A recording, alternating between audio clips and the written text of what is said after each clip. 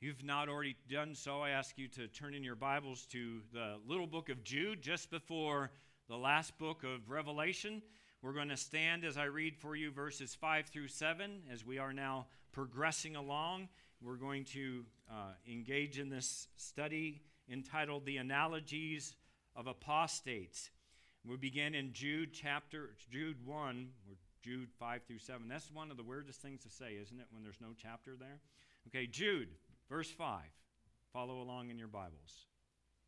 Now I desire to remind you, though you know all things once for all, that the Lord, after saving a people out of the land of Egypt, subsequently destroyed those who did not believe, and angels who did not keep their own domain, but abandoned their proper abode, he has kept in eternal bonds under darkness for the judgment of the great day.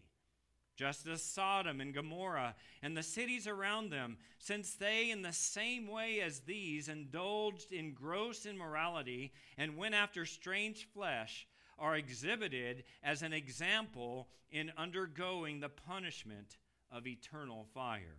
So ends the reading of God's word. May we be blessed as we study it together. You may be seated. How is that for a cheery text?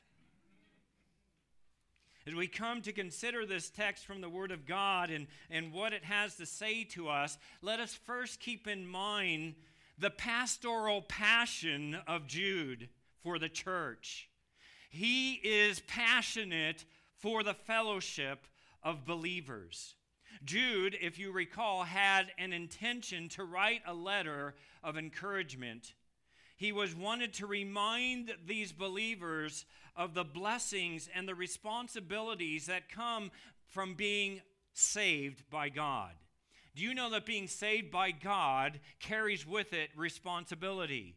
There is great blessing, but God has expectations upon those who would be so drawn to Christ and converted by Him. But Jude was a man of his time.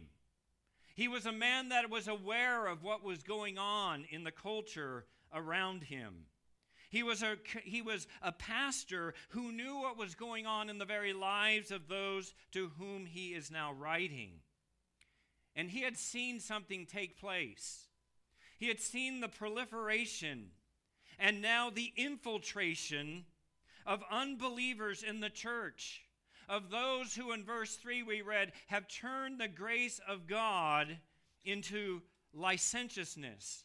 That is, they have said, God is so gracious, God is so loving, God is so forgiving. I can live however I want. It doesn't matter if it transgresses what God's word says, because God is love, and that's the most important thing. Jude had seen such people creep into the church, justifying their sinful behavior, and thus, it says, denying our only Master and Lord Jesus Christ. And so Jude, prompted by the Holy Spirit, changes his intention. And he writes now to warn of the dangers of apostasy that's facing the church. There are teachings in the church, he says, that will cause you to fall away from the living God. The enemies of the church were not only from without now, they were from within the church. The church has been invaded by something foreign, something devastating, something creepy. A spiritual disease had come in, and it was taking hold like a virulent, vicious cancer, intent on bringing destruction and death to whatever body it could. I recently had some blood work done to see if there was anything wrong with me. I know some of you would say you needed a blood test for that. We could have told you. Some of you know that I've never been excited about doctors. I don't like needles. And even just thinking about somebody taking my blood makes me, think about punching them, to borrow something from my daughter. More than anything else, though, as I went ahead and had this blood test done, I just wanted the doctor to tell me what? You're okay. Everything's good. Blood work looks fine. But if you take the test, there's a possibility they'll tell you something different. And I didn't know about it before, and my thought is if I don't know about it, right? If you don't know about it, how can it hurt you? If I don't know, how can it hurt me? Well, I did do the blood test, and I did get the results back, and the doctor said, and I quote, "Your blood work is boring." Couple of minor things. If you eat this or take a few supplements, everything's fine, but your blood work is fine. Everything looks good. You're healthy, so quit being a hypochondriac kind of thing. But just as ridiculous as it is for me not to examine and have tests run to see if my physical body is okay, to see if there's any medical attention that is needed, I would submit to you that it's even more dangerous for a church not to be examined. It is dangerous for a church not to test the songs that it sings and the preaching that is preached and the Bible studies that are being led across. We need to test them to see if any spiritual attention is needed. I say if, but when we read the words, there was a prophecy given by the Apostle Paul who wrote these words to the elders of a young church in Ephesus. And listen to what Paul wrote to this church concerning these kinds of things. He says, "Be on guard for yourselves and for all the flock among which the Holy Spirit has made you overseers, to shepherd the church of God, which he purchased with his own blood." Look at verse 29. "I know that after my departure, savage wolves will come in among you." Well, now that could sound like it's coming from without. "Not sparing the flock." Now look at verse 30. "And from among your own selves, men will arise, speaking perverse, crooked, unorthodox, apostate things, to do one thing, to draw away, to cause an apostasy of the disciples after them." Now, the Apostle Paul was incredibly prophetic with this statement. He said it wasn't a matter of if, it was when this came to take place. Paul warns of the coming apostasy within the church, and now we read Jude about some 30, 40 years later writing and says, guess what? It's here. It's now. It's within the church. The spiritual blood work had come back, and there were some troubling issues to see that were needed to be done if the body, the church, was to maintain its gospel witness. Dr. Jude, after having been briefly stating his concern in verse 4, now launches into his report. He's stating the danger and the perversity of the apostates, those who by their teaching and conduct have revealed that they've ultimately denied our only Master and Lord Jesus Christ, and will subtly draw even those who are believers into wrong thinking. I want to stop and remind you, as we are about to bash apostates, I want to be careful on two accounts, and one is this, that it is possible for a believer to be drawn away by false teaching. You have to constantly be on guard against it.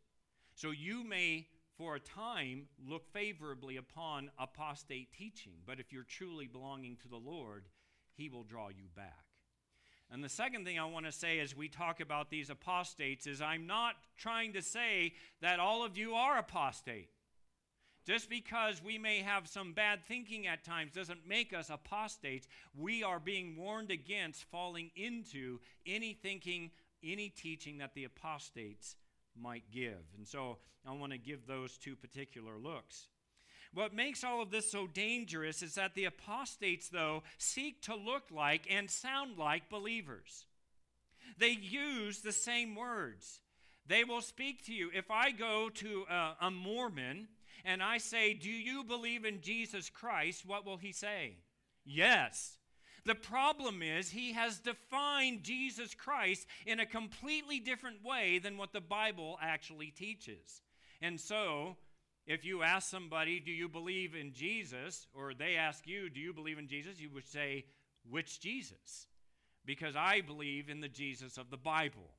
And that might spark an opportunity for you to speak of that. These apostates will speak of Jesus. They'll speak of the doctrines of justification and salvation and sin. And the thing is, they apply different meanings to the words. They do not worship the Jesus of the Bible, but one made in their own image, one made in their own likeness, one made according to what tickles their own ears. They do not believe in justification by faith alone, but will add human works and human efforts. They do not believe that being saved ought to lead to an intense and increasing holiness, but rather they believe that being saved allows them to live how they want according to their standards. To address this matter, Jude now reminds his readers that the heresies and rebellion of the apostates is nothing new.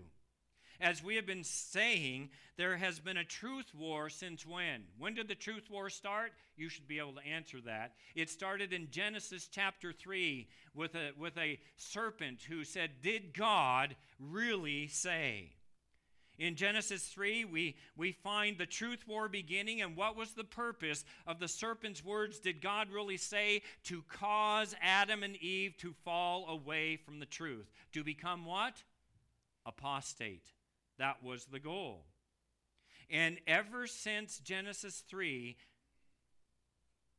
there has been this movement to cause people to fall away from the truth, and it's existed in every generation.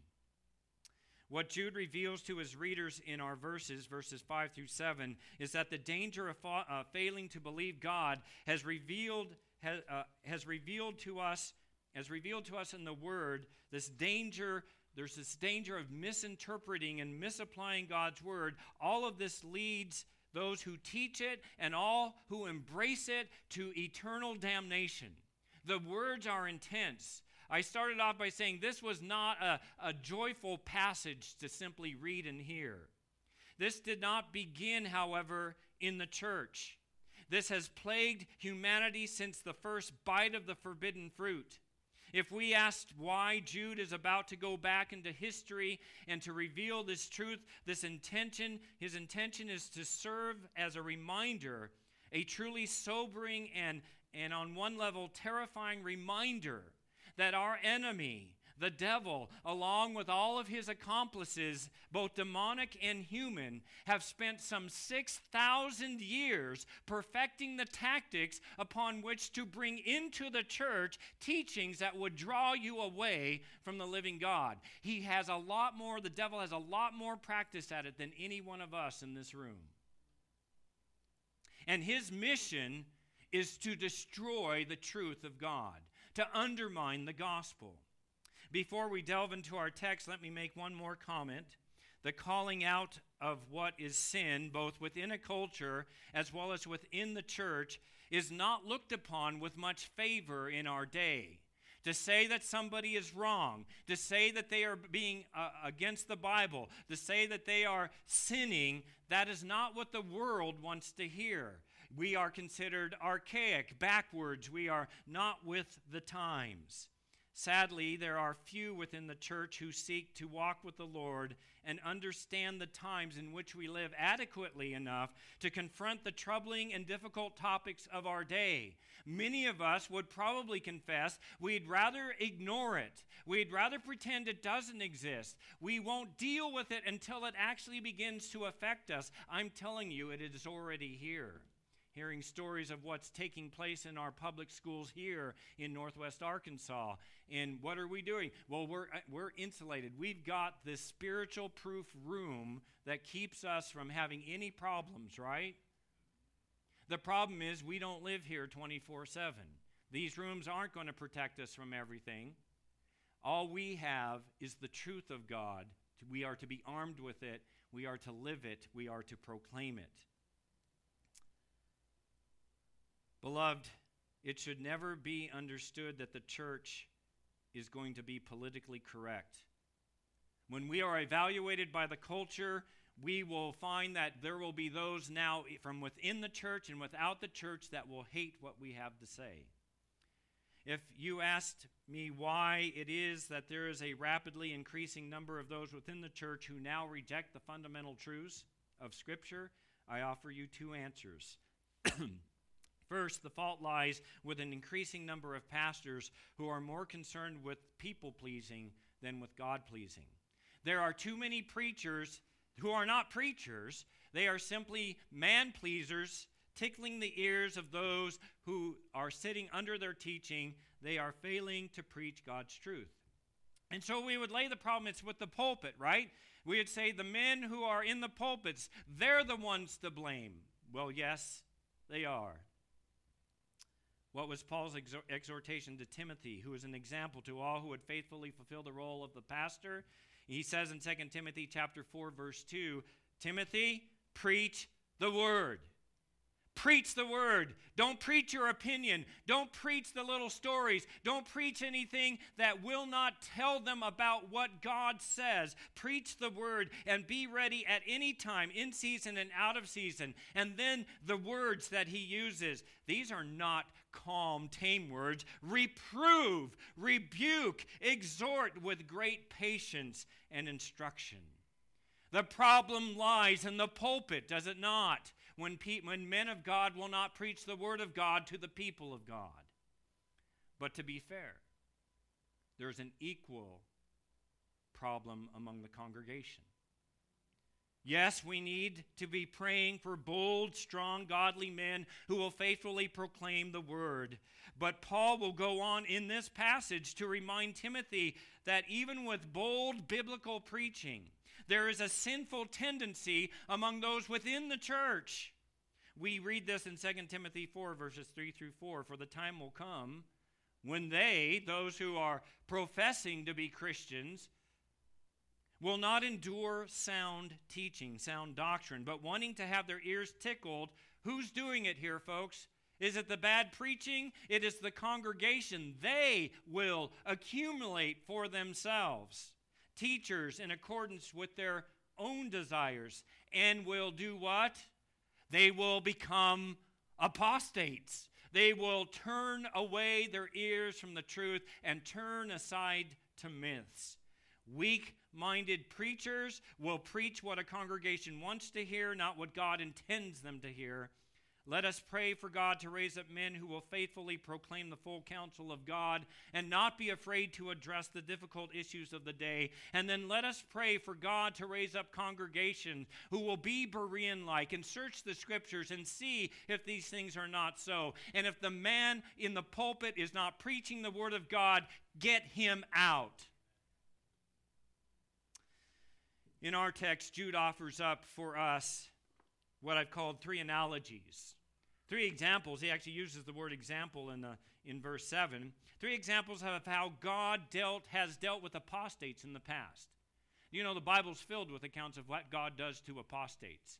And Jude's about to tell these readers, the Holy Spirit's about to tell us, if you are not careful, this is what the end will be if you are not certain about your relationship to Jesus Christ.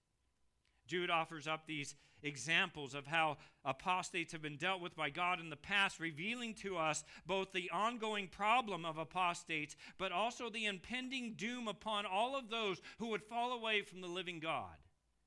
Beloved, for us, this means that we ought to, in the words of 2 Corinthians 13:5, test yourself to see if you are in the faith. Examine yourselves. And then, assuming that you pass the test, that you then take care, brethren, that there not be in any one of you a sinful, unbelieving heart that falls away from the living God. You have a responsibility. Jude is about to tell you this is what will happen if you see people in your congregation begin to fall away. You go after them. You make sure that there's not anyone who is an unbeliever. We have that responsibility. The first test is personal. Test yourself.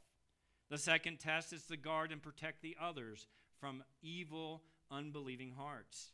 Well, with all this background, let's turn our attention to the text and notice three past judgments of God that serve as analogies or illustrations of what awaits apostates.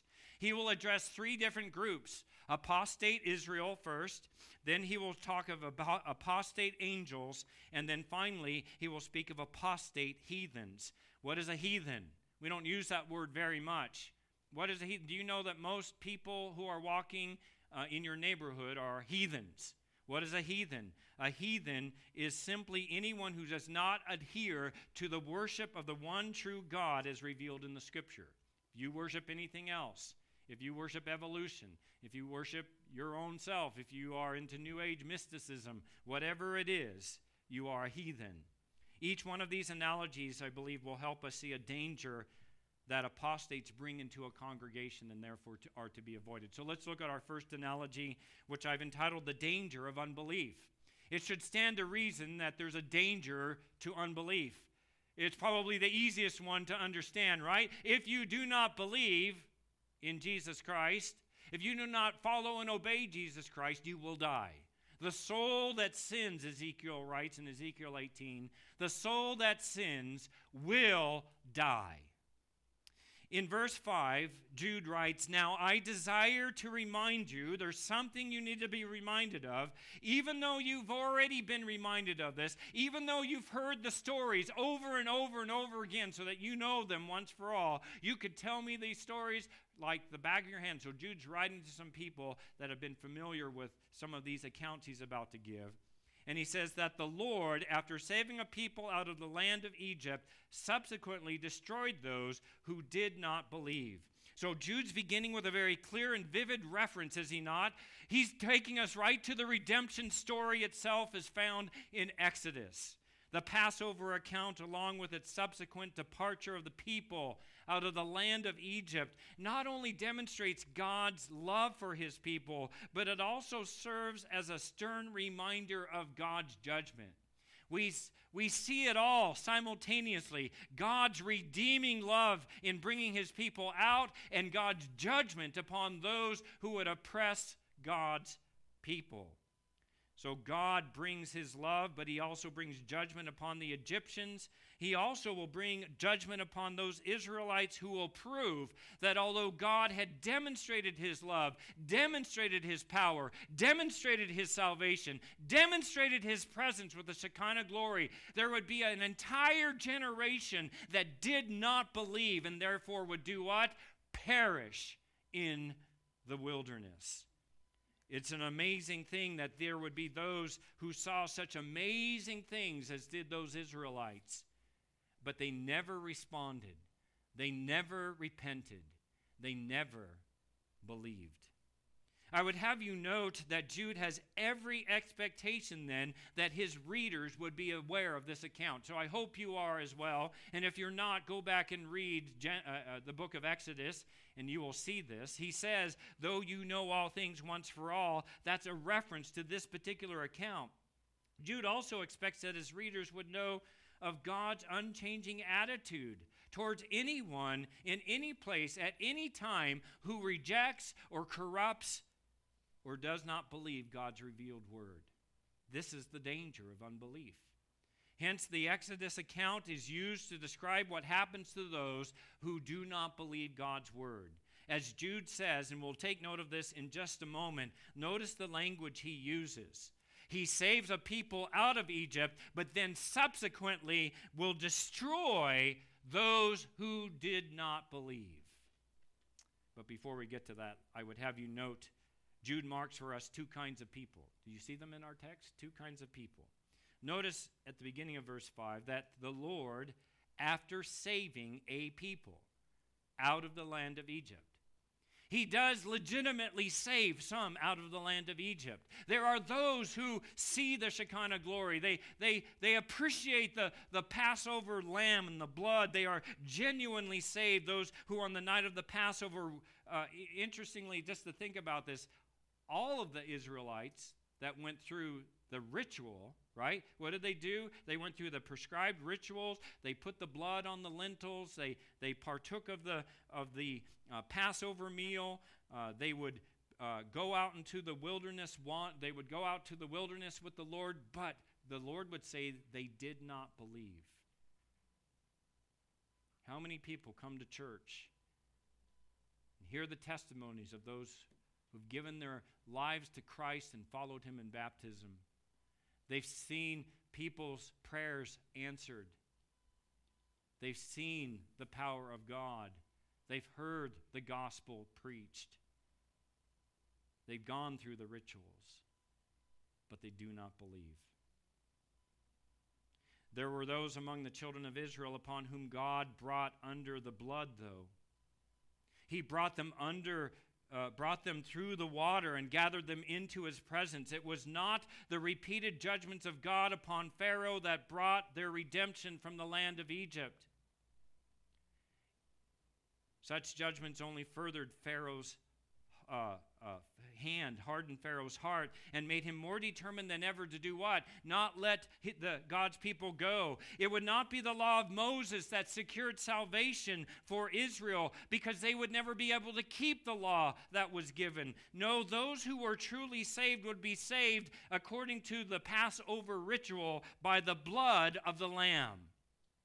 It was the blood on the doorpost and on the lintel and the blood in the basin of the doorstep that saved them when the avenging angel came and spread his wings to devour the land.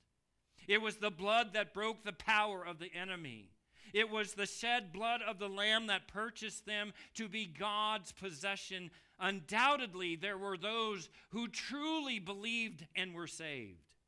Not only were they saved, but they were separated from their previous way of life. Again, let us note that God brought them all through the Red Sea. Believers and unbelievers alike came through and crossed on dry ground and got to the other side. In the words of 1 Corinthians 10:2, Paul writes that they were baptized into Moses in the cloud and in the sea, and all ate the same spiritual food, and all drank the same spiritual drink, for they were drinking from a spiritual rock which followed them, and the rock was Christ. What is Paul saying? All of Israel partook of the blessings of salvation. They all experienced at some level God's goodness. They experienced God's favor. They were exposed to the wonder of Christ, and yet the scriptures would say not all of them what? Believed. Next, God brought them to Mount Sinai and taught them how they were to live as a redeemed people.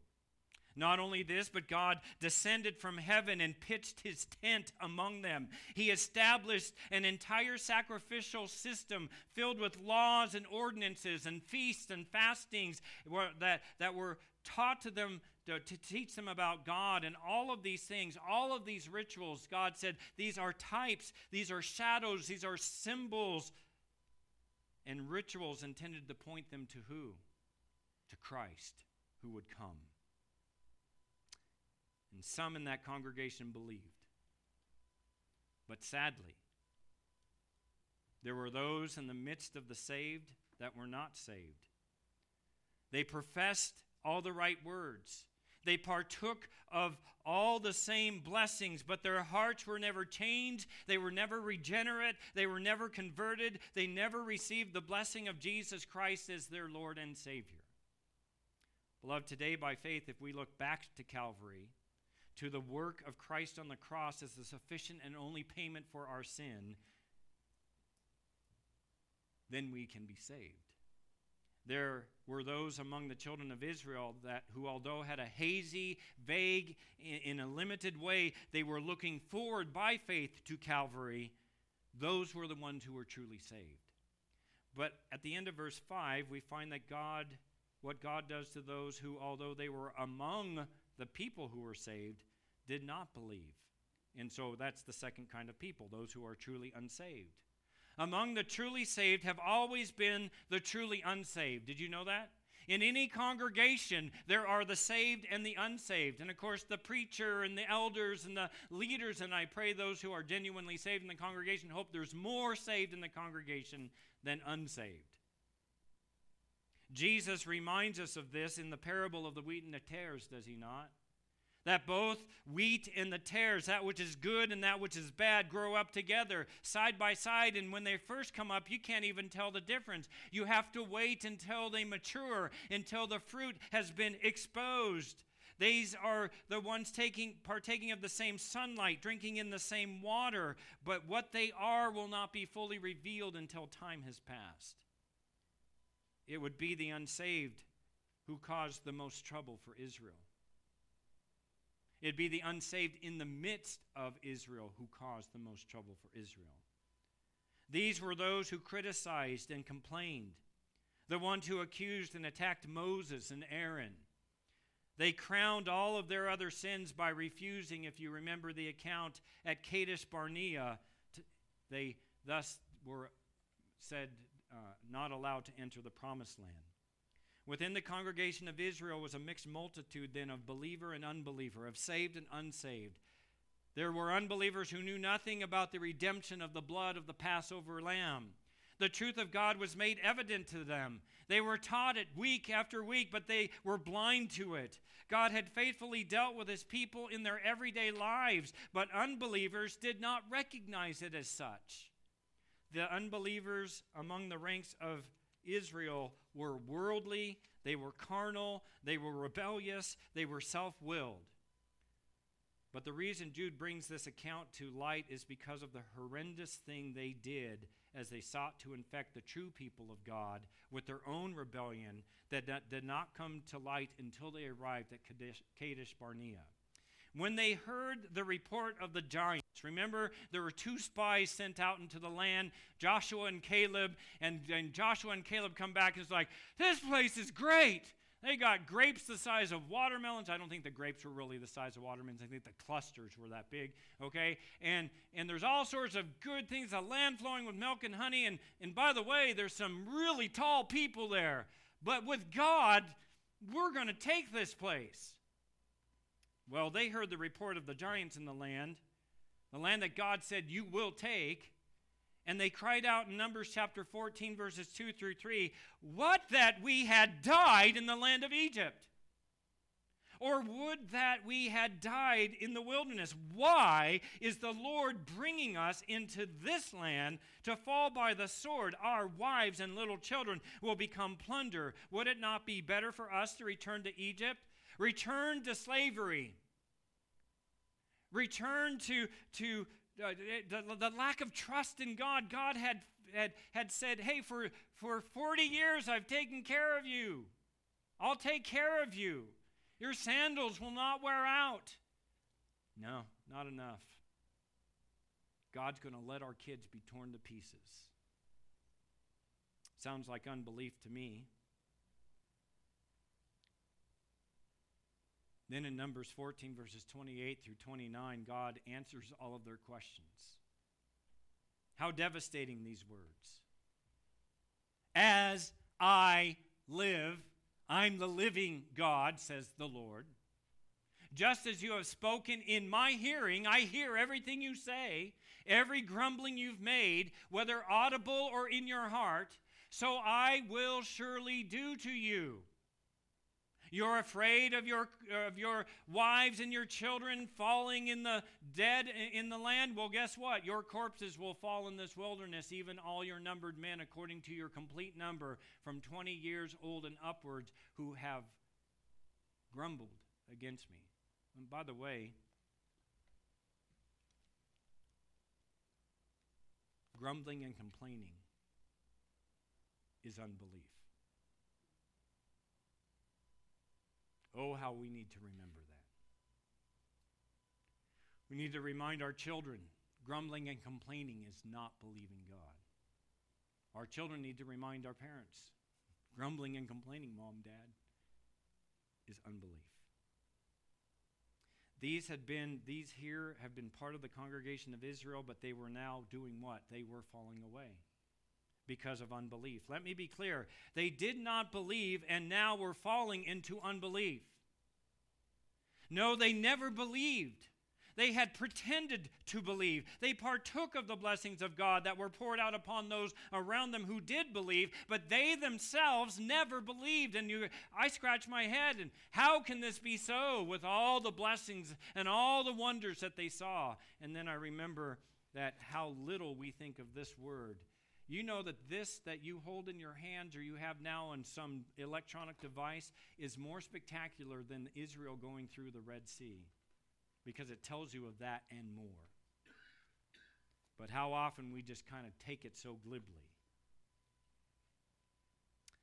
In this account, what happened to such apostates who never believe? Those who professed for a time to believe, but in time revealed they had not, the judgment of God falls upon them. They would die in the wilderness. And this is the lesson Jude is driving home.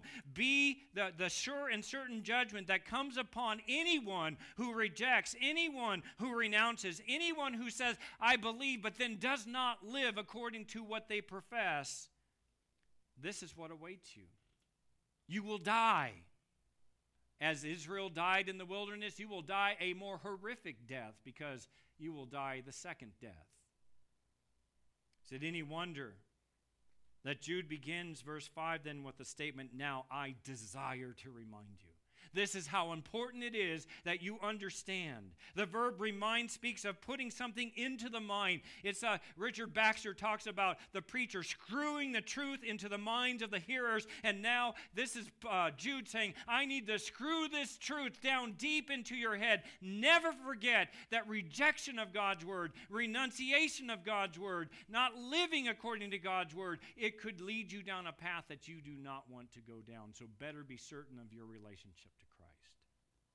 God's judgment waits upon those who fall away from the truth. So let me ask you pointedly, do you genuinely, with all sincerity of heart, believe Jesus is who he has said he is, and what he has done?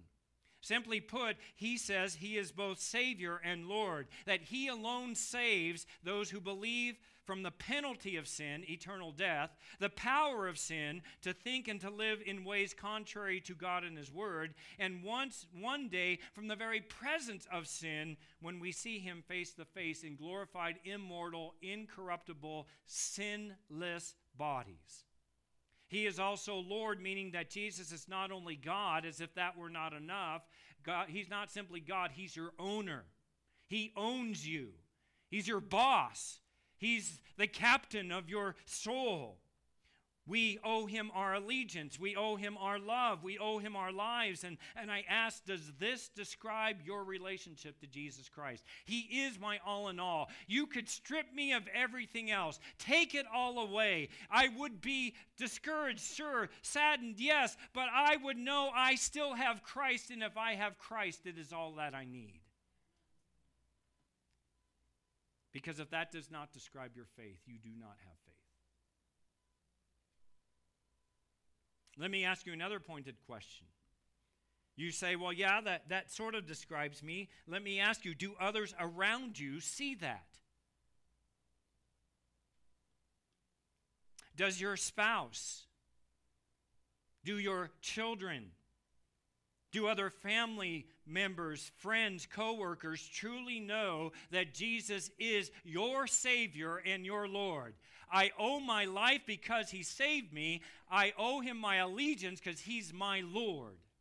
Do people know that? Do your kids know that?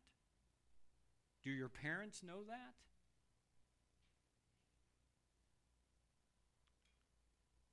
Would those who know you be able to say, this one truly knows and communicates the reality of what Christ means to him, what Christ has done for him? This one demonstrates how Christ is changing him. Anything short of this leaves you wondering, right? And sometimes we're going to find ourselves wondering because we're not always going to live the way that we ought to, but there should be that desire, because anything less leaves you wondering at best and deceived at worst concerning your relationship to Christ, and that's the danger of unbelief. Well, let's look at the second one he mentions, the danger of rebellion. Verse 6. And angels who did not keep their own domain but abandoned their proper abode, God has kept in eternal bonds under darkness for the judgment of the great day. So this next analogy points to the fall of Satan and his angels who rebelled against God. These are apostate angels. Jude does not give any details here concerning the specifics of the rebellion. This suggests that Jude's original readers would have already known such information. But the point Jude makes is to drive home not the specific instance of rebellion of these apostate angels, but the judgment that awaits anyone, any creature that falls away from the living God.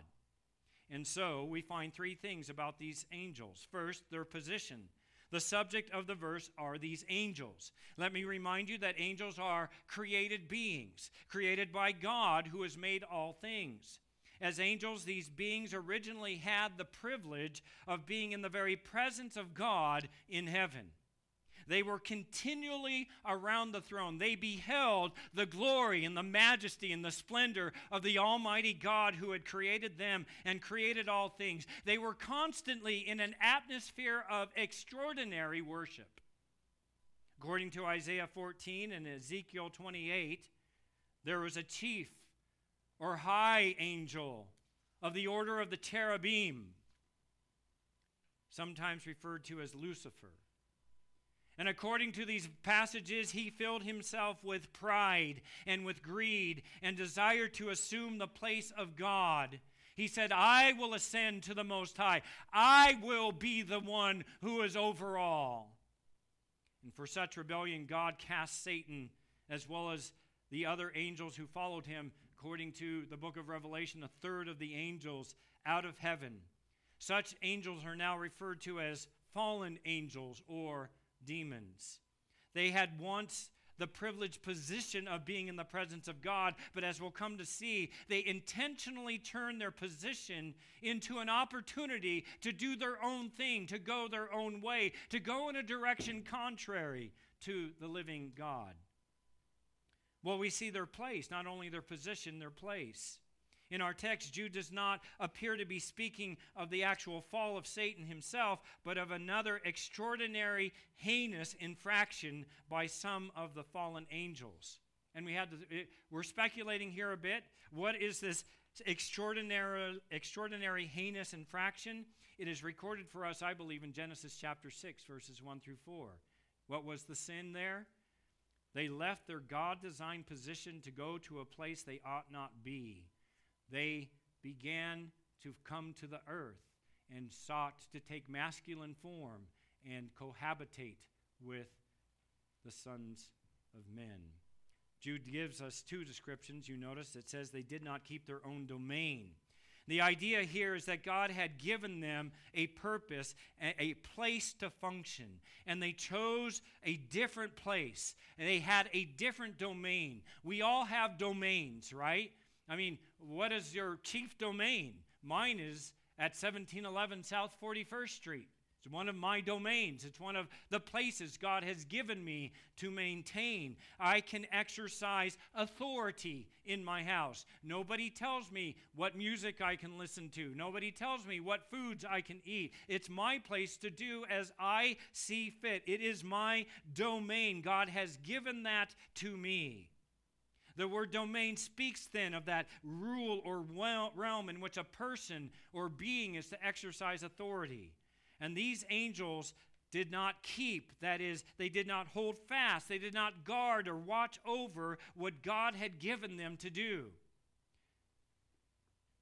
They rather left their God-appointed place to exercise themselves in a realm into which they were not designed.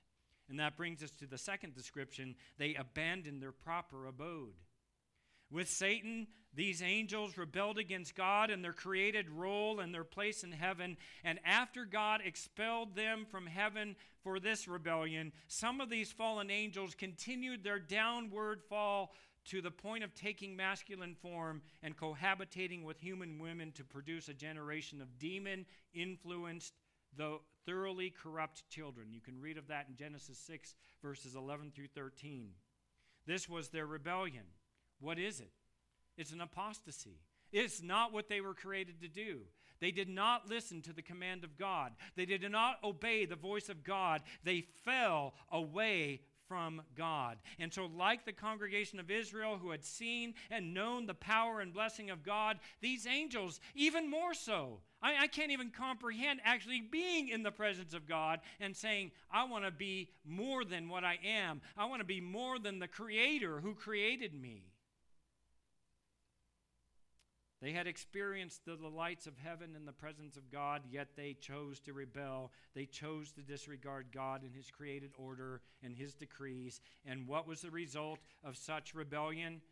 Well, we've seen their position, we've seen their place, and now finally we see their punishment.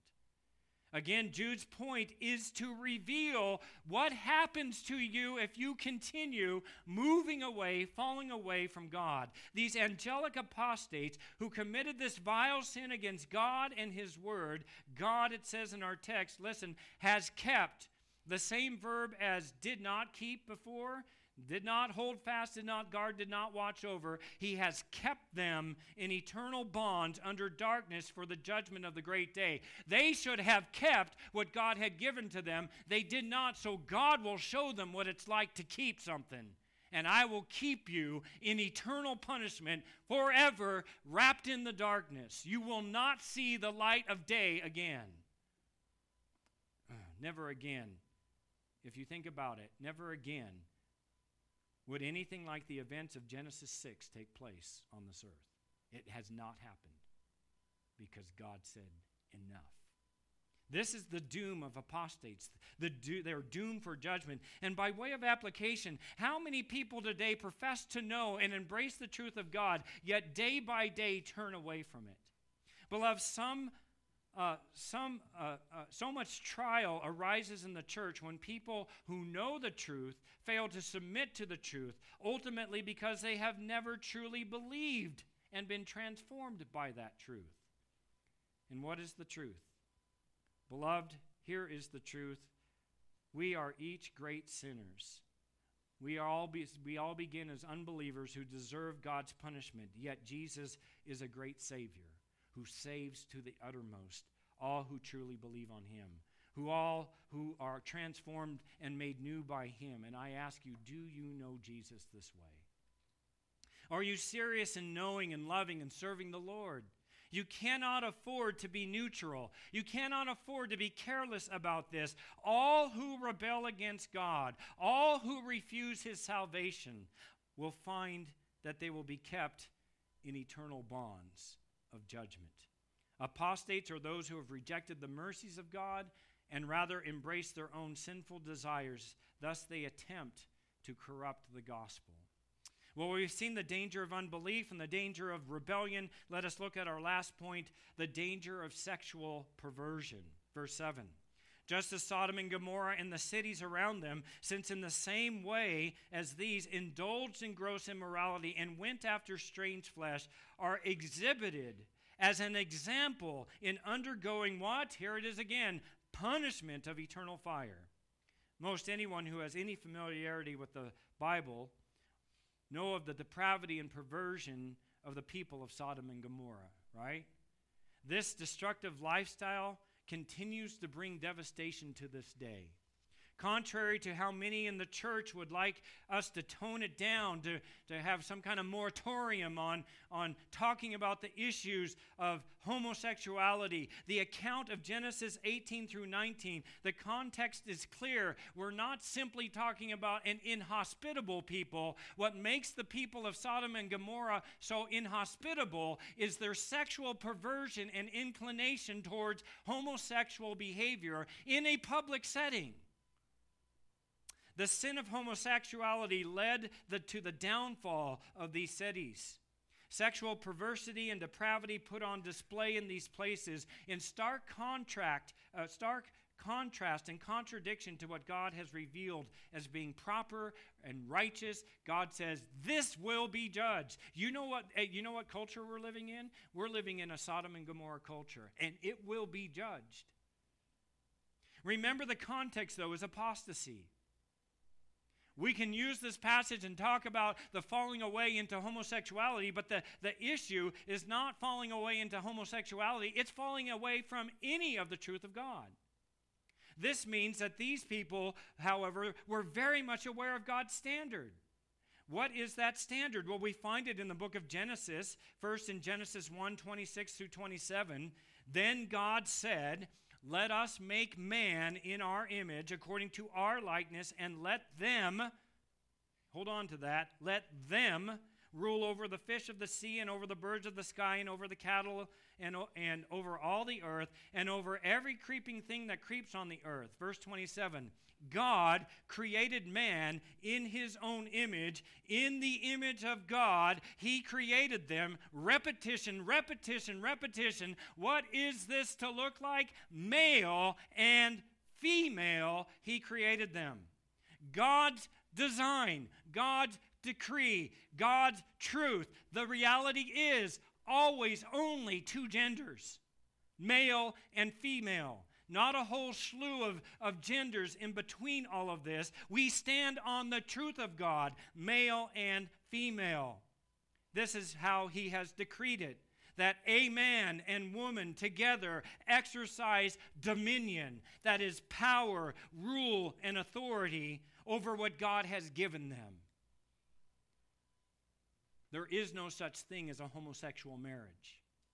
There is no dominion given to two men living in union together, two women living in union together. It is contrary to the Word of God. It is an apostate teaching.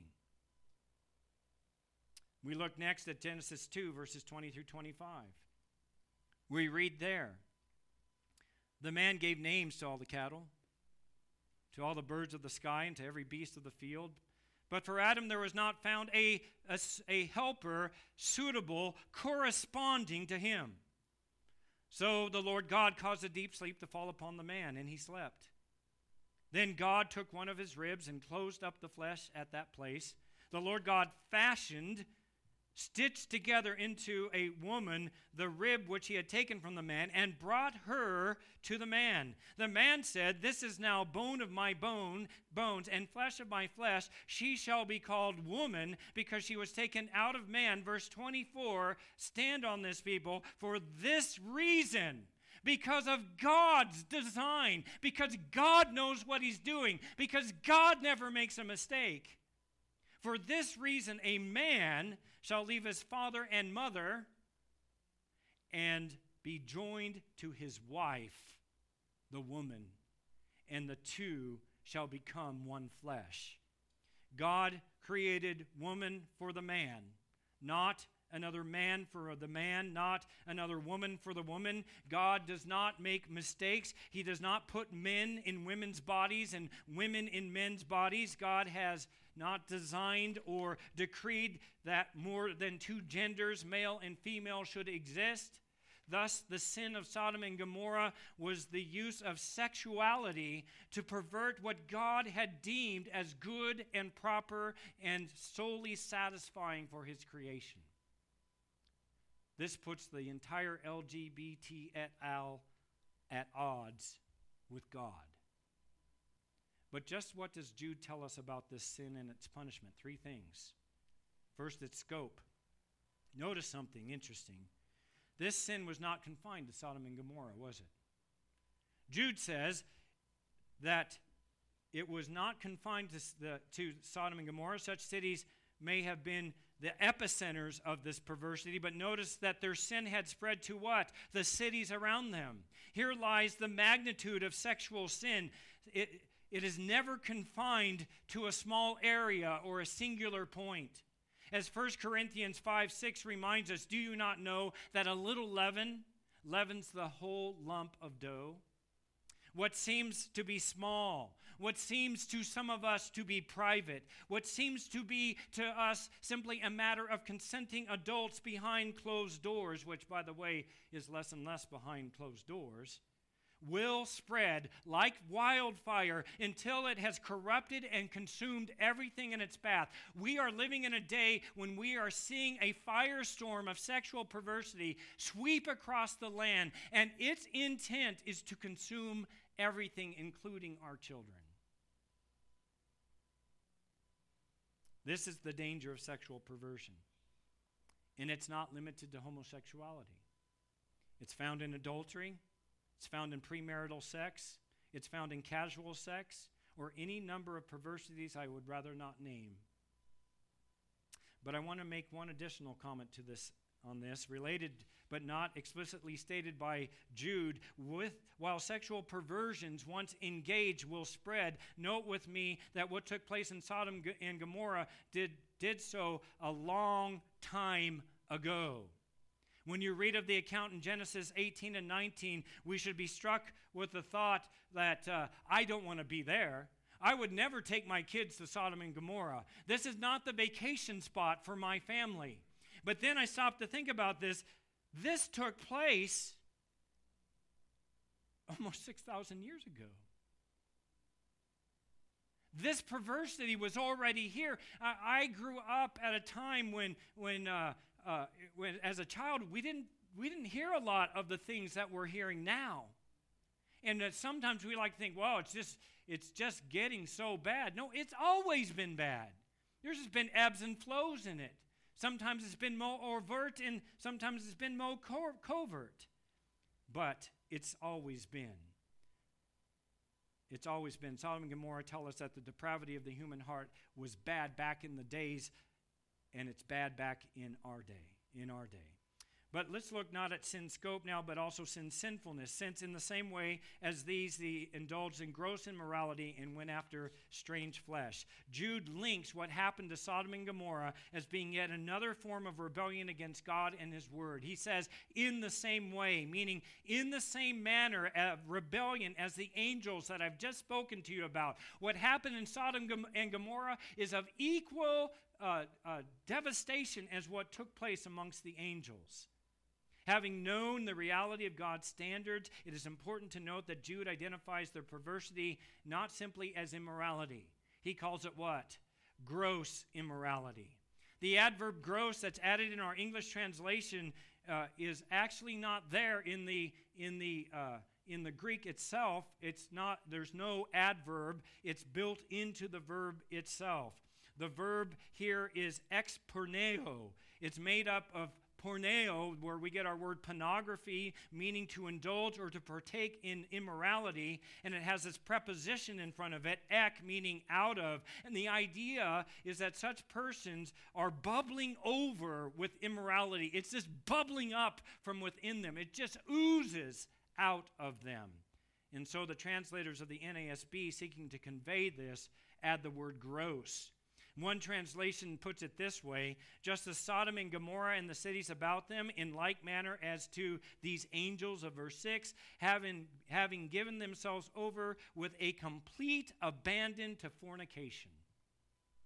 The idea is that their sin had become so extensive, so pervasive, that they could not contain it. The idea of strange flesh is interesting, particularly given in our sexually deviant culture. The word strange means, are you ready for this? It means altered, other, or different. In other words, any pursuit of flesh other than what God has ordained, one man and one woman, any flesh that has been altered, now the prohibition of transgenderism, other than what God has prescribed, or different, not even human. You know, there's transhumanism is picking up some kind of pace. I don't know what else you're going to be, but anyway, that's all called gross immorality in this text. This I know, God is good, God is loving, and God has informed us of what is best for humanity. One man married to one woman to the glory of God in the pursuit of Christ-likeness. Anything other than this is a perversion which will negatively impact not only the couple, but the very culture in which they live. And that brings us to the final thought here, sin's sentence. It's always been driving home to this, correct? These are exhibited as an example in undergoing the what? The punishment of eternal fire. Every analogy ends with punishment. Beloved, God destroyed Sodom and Gomorrah over 4,000 years ago, but consider how enduring the knowledge of the punishment against these cities have been. Most people know about Sodom and Gomorrah. According to Jude, the sentence of Sodom's destruction was given as an example of the consequence of sin, of disregarding God and his word, of being what? An apostate who falls away and refuses to submit to God's standards. Beloved, sin will be punished, guaranteed.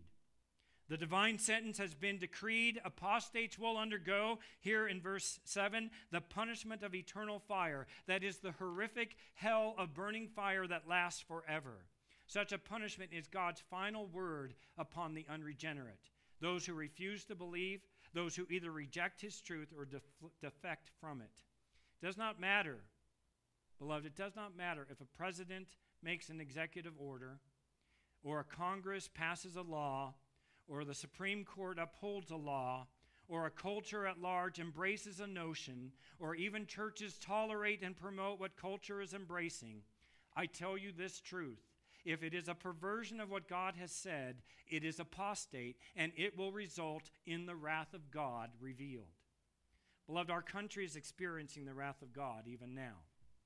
As our nation continues to indulge in those things which God has said is evil and harmful to humanity, He is simply giving this culture over to delve deeper into such sins until such time as God says, enough. While the church sees the return of Christ as positive, knowing that believers will at that time forever be with Him when He returns, Christ's return is a devastating and final destruction of any and all who stray from the truth of God as revealed in His Word. Let us be careful that we do not subtly, that we do not willfully embrace anything that sets itself up against the knowledge of God. Paul says we're to be destroying such things. Let us pray that we be a holy people, and may I say it this way, that we be a holier people than we have ever known ourselves to be. Let us pray that we would not be man-pleasers, but God-pleasers. Let us pray that our knowledge of Christ and His grace would so increase that we would root out more and more sin in our lives. And let us pray that our witness of the wonders and the glories of Christ and His gospel would so shine in our lives that it would draw others to Him. We have been given these analogies of apostates so that we might better identify them and root them out from our midst. And may we do so to the glory of God. Let us pray. Father God, we thank You for the gospel. We thank You for the truth that Jesus came from heaven to earth, that He paid the price for our sins. He died the death that our sins deserved in our place, so that if we believe that, and we believe that He rose from the dead, and we believe He's at Your right hand, if we believe that His righteousness and faith is ours, that we have the hope of eternal life. And Father, we pray that there not be found in any one of us in this room an evil, unbelieving heart that falls away from the living God. If there's anyone here, anyone listening who has even a concern that might speak of them, I pray that You would motivate them, give them an urgency to speak to someone they know who walks with You and to get their lives right with Jesus Christ. And I pray for the church who does believe. I pray, Father God, that You would enable us by Your power, by the power of the gospel that has saved us, to live lives that reflect Christ increasingly, that we might draw people to the hope of eternal life found in Jesus Christ. We pray in Jesus' name.